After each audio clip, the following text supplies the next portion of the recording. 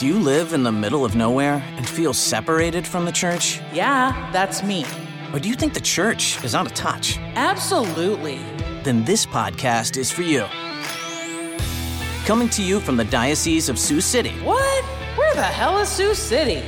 Welcome to Outcast Catholic with your hosts, Father Shane Demon and Father Travis Crotty. Ladies and gentlemen, welcome to this edition of Outcast Catholic. I'm Father Shane Demon. And I'm Father Travis Crotty. And we are coming to you from a very rainy Sioux City, Iowa today. It's a little drizzly out there. It is, but spring rains, that's good, right? It is. It's good for agriculture. It's good. It's a sign that winter is moving beyond us. You know, when I studied Spanish in Guatemala, the comment was made, because it's kind of tropical there a little bit, closer to the equator, so it rains almost every single day, but it's very light. And I think it's actually probably Father Matthew Salinchus, who was there with me, who referenced, like, in the Midwest, you don't often get just, like, light rain. It's like we don't carry around umbrellas like they do in London, because if it's going to rain, it's, like, windy and blowing and, like, awful, and you're not walking around very much in that. So. Sure. Part of that might be because we're in the open plains, right? And the storms just come in off the Rockies and whoom. Not a lot of wind breaks. No, not so much. Yeah. Not so much. But we praise God for the great moisture for an agricultural world. Right. This is great. This is actually like the best story of using that word. People hate that word. Are you aware of that? What's that? You just used a very controversial word, moisture. Oh, I know. That's one of those weird internet phenomena. I know. But I'm people hate that word. People hate it because it's an internet thing. Could be. Anyways, one time I was in a small, tiny parish in our diocese at a daily mass with like 5 people there, I think including me and the priest. And the priest opened it up at petitions, which is always just such a risky move when you just do the free-for-all petitions. Sure. And this one was risky because it was super awkward because nobody said anything. So it was just quiet. I think one lady prayed for the unborn, Lord, hear our prayer. Okay. And then it's really quiet. And then one lady in the very back of the church just says, praise God for the moisture. And then just doesn't say we pray to the Lord. So then it like just awkward silence. And then Lord, hear our prayer. It became a joke in the college seminary that I was at in Conception. And one of the guys said, you know, when you wake up at 3 a.m. and it's the middle of August, you can't sleep because you're sweating so much. Praise God for the moisture. So it became like the tagline. Anytime you just praise God for the moisture. Yeah, that's what we're going to remember. Come the middle of July, air conditioners out. Praise God for it, you know? Yeah, or as Jack Waters would say, I'm moister than an oyster right now. Gross. He said that all the time on our pilgrimage throughout Rome in some very hot days. That's why we're never having Jack Waters on this podcast. Jack Waters, if you're listening, we still love you. We really do. We do. That's yeah. And we also need to give a shout out to all of our listeners at 88.1 Catholic Radio here throughout Siouxland. We're getting ready in a few weeks. We've got their pledge drive. Yeah, their big pledge drive that we're going to be participating in. And we know that these episodes are also airing on 88.1. So a shout out to all those listeners. Thanks for tuning in. Absolutely. Father, what's new these days? What have you been up to? Oh, all sorts of fun stuff in life of the parish and school priest. Mm-hmm. One fun thing, a couple weeks ago, my high school alma mater, Newell Fonda Mustangs, the girls, were in another state basketball championship. Actually, the same as last year. They played Garrigan, the Golden Bears from Algona. That's right. And Father Paul Isley, he's a retired priest living in Lamar's, who I hang out with sometimes. He was the first graduating class of Bishop Garrigan in Algona, and then became, I think, the principal or president later. So he asked me after the 4 p.m. Mass on Saturday, hey, you want to watch my alma mater beat your alma mater in the state championship game? Those are fighting words. They're fighting words, and I wish I was more cued into it. I was paying attention to our sports at the school, so I was paying attention more to the boys' basketball as our boys were kind of moving on through the playoffs. I didn't realize that the girls were in the of your alma mater, not your current assignment. My alma mater, right? Yeah. And this sounds probably like pretty pretentious, but like they're so good, these girls basketball, and like I think we went to state and might have been in the state championship at least 3 of the 4 years I was in high school. Wow, and since that's quite a dynasty. Last 10 years, they've got all sorts of championships. I think they said this was like their 8th or 9th title in 10 years or something like that. Wow, good for them. Game. Anyways, incredible. So turns out my alma mater won. Beat Father Isley's. Ooh. So it's fun to have a little priestly rivalry there in Did town. you rub that in, Father, in good charity? No, I tried to be very, very charitable the whole time. You know? Okay. And I was even kind of rooting him on, like, they can do it. And way to take the high road. They couldn't do it. So Newell Fonda Mustangs crushing it yet again. So, but we congratulate the Golden Bears of Bishop making it Garrigan all on the way. a fantastic season. 2 years in a row, absolutely. Yeah, good for them. I forgot which one is the applause button. Don't worry about it. I'm just gonna. Nope, that's the wrong one. Sorry, I just. Nope, that's not the one. You need to go up one. There it is. There it is. Father Crowder needs to work on the sound effects soundboard here a little bit more here at Outcast Catholic. Here at the studio. That's going to be your homework tonight. That's right. Well, congratulations to that wonderful team. Father, speaking of teams, I'd like to talk about today many teenagers, young adults, middle-aged adults, a lot of people who feel like maybe they're on a team that isn't exactly, from an earthly perspective, really thriving or striving and conquering, especially when it comes to the practice of their faith. You know, we can look around. We can look around our churches during the pandemic that are, partially filled, and people might look around like, is this it going forward, or are people going to come back? Yep. But even I talk to young adults and teenagers all the time who are just like, I am regularly practicing the faith on Sundays, and I look around and I don't see my generation there. Right. Like how many churches across the United States are we going to really need someday if young people really aren't going to worship the Lord? And I think that can kind of create a psychological little insecurity in a lot of people, just saying, am I just signing up for a losing team? Am I showing up to a sinking ship here every day? Yep. And as we've talked about in other episodes, there's all kinds of things that need to be addressed as the church continues to improve in her evangelization efforts, right? All of us, ourselves included, we can always step up our game when it comes to preaching better. Social media outreach can be better. Young adult ministry can be better. The way parishes are run. The way dioceses are structured. There could be huge improvements that will continue to unfold throughout the 21st century, and there's nothing wrong with doing like a performance improvement plan. Right. However, we can also recognize that sometimes there's just things that are outside of our control. Think of communities across the United States in which maybe like the main factory shuts down. Yep. And all of a sudden, like over a 10 to 15 year period, the town might lose half of its population just because the jobs aren't there anymore. Right. That can really decimate the understanding of parish life very quickly. Not only is the population not there just to kind of give a sense of vitality through numbers, but the contribution of gifts and talents there in that community suddenly is altered dramatically. Yeah, or you saw that in the kind of flight out of the inner cities that happened through the kind of 70s and 80s, that as interstates were built and it cut off neighborhoods, so then this parish is kind of in like a little island in the midst of an inner city, and then it just kind of dries up. Right. Yeah. And if you find yourself still living in a place like that, or like us in the Midwest, when your town that was built on the agriculture of, like 30 farming families or something like that, and now one family takes care of most of that land. Right. Yeah. So, I mean, I think there's a lot of people, whether in urban areas or more rural communities, who can experience something like this, in which life just suddenly gets drastically altered, and it might be out of your control. And there also might be just little things that are out of your control. Like maybe you've asked the pastor to change a few things in your parish, and for whatever reason he has discerned that that's not going to work. Or maybe you just feel like you're trying to change things and get new ideas into your parish council, and you're just like beating your head against the wall, right. And no one wants to do things outside of the way that things have always been done. Sometimes I think, Father, when these things are outside of our control, you can look around and just feel like you're kind of fighting a losing battle.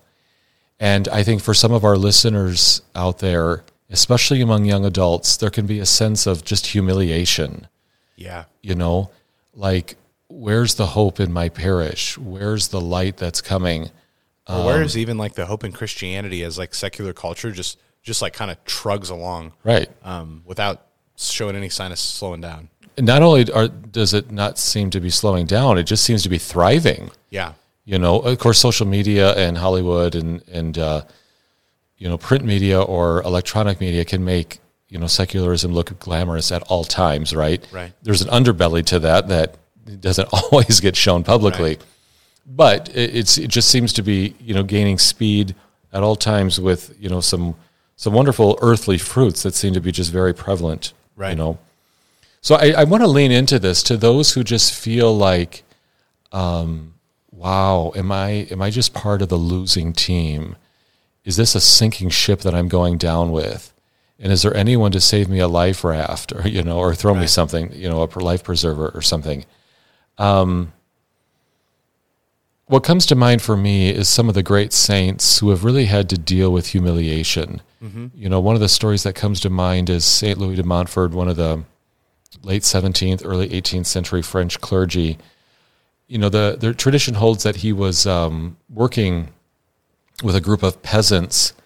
They worked daily without payment for a long time to build kind of this beautiful monument of Calvary on Pontchâteau, just kind of this very strategic location in the Brittany area to say that we can build a monument and a testimonial to our faith here, and it can be a sense of devotion, a place for prayer. And just as the project was being completed, there were some people working against him who convinced the government that this could be a source of rebellion and retaliation against government officials. Right.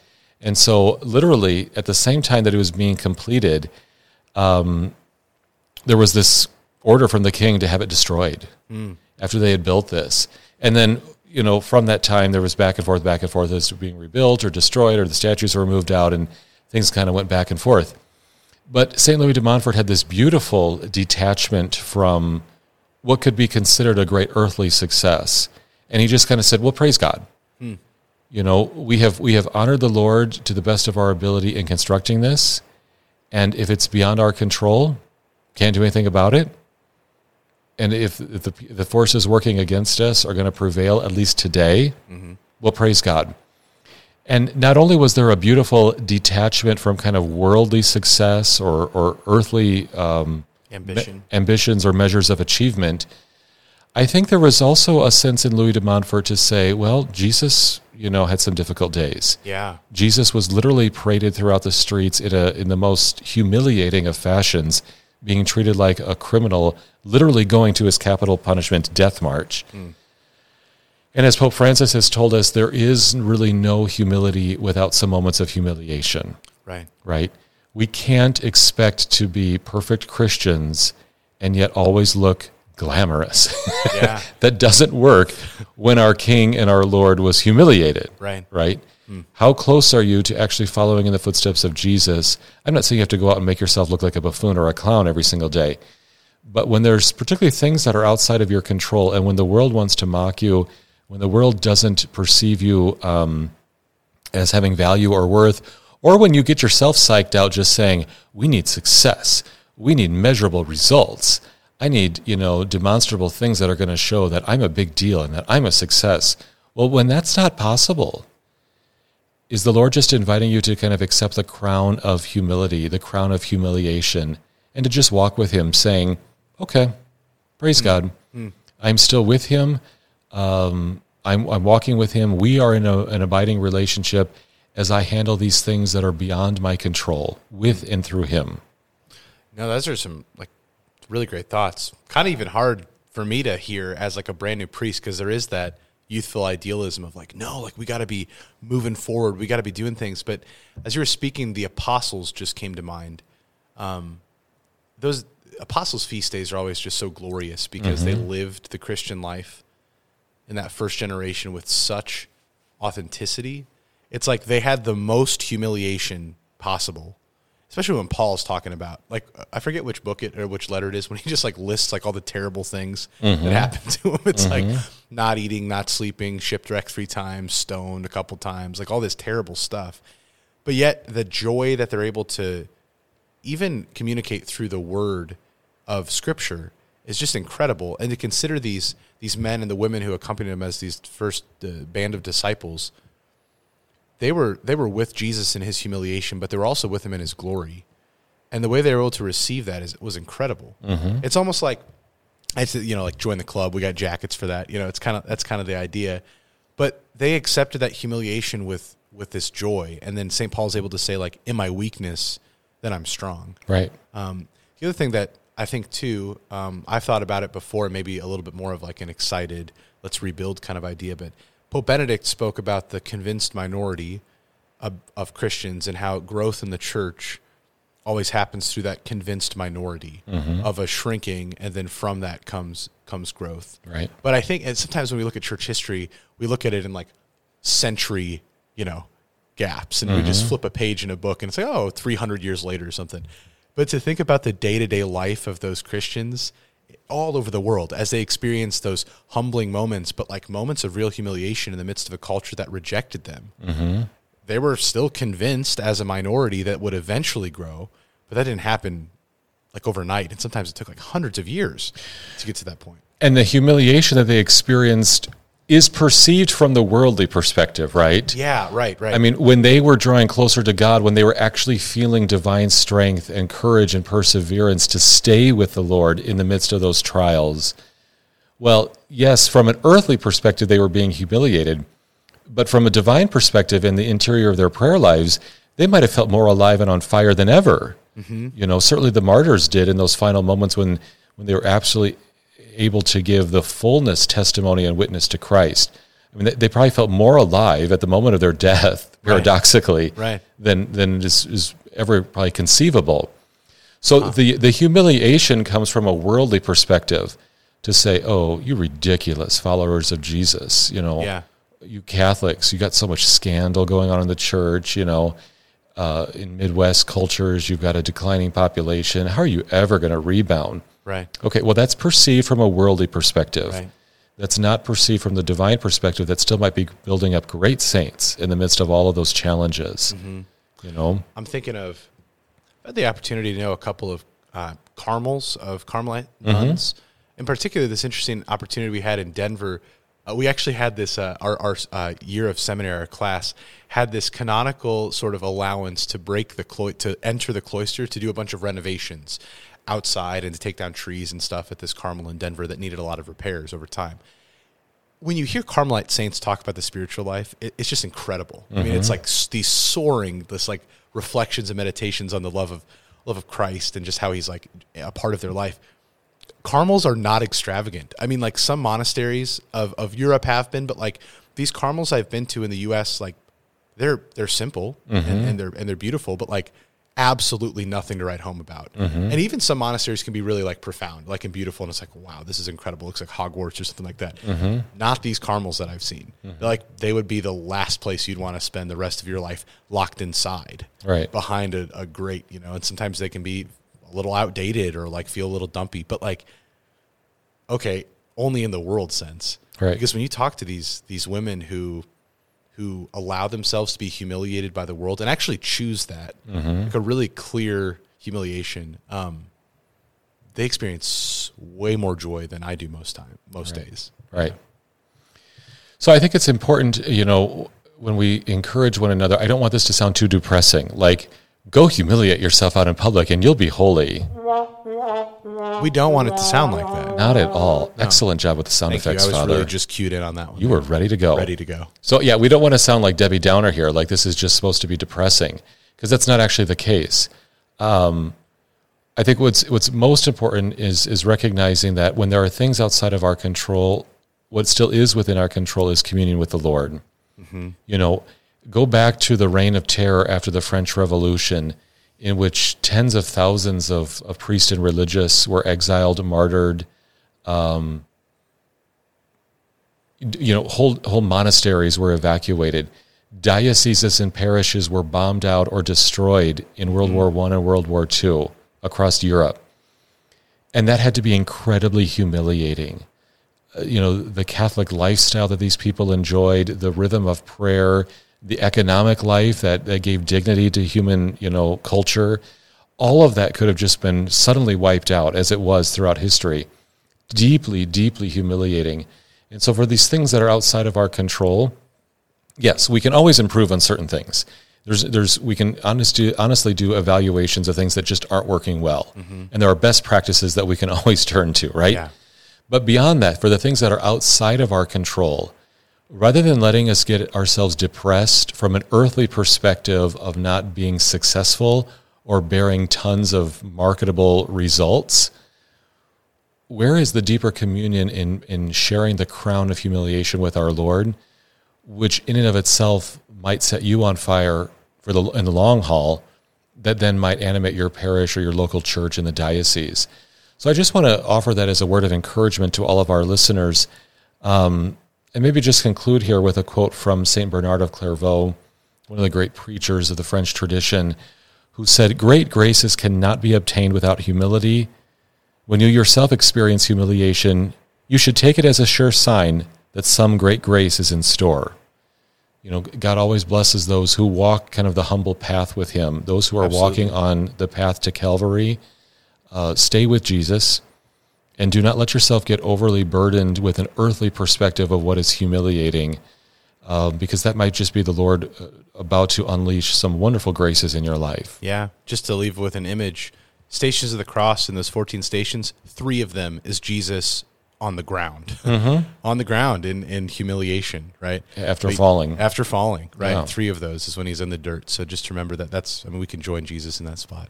Well, and even you could add a 4th one to that, as he's nailed to the cross. Right. He literally sat on his royal throne, on his back, being pinned to wood, right? Right. Pretty humiliating for the King of the universe.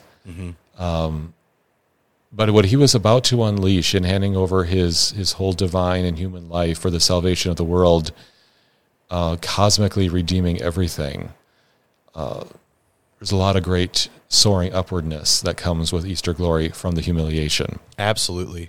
So stay tuned, everybody. We'll keep unpacking these themes. And if you're walking kind of that difficult road of Calvary with team humiliation, don't give up with the Lord and stay united to him. Take care. Thanks for tuning in. Send your questions and comments to outcastcatholic@gmail.com. Catch you next time, and God bless.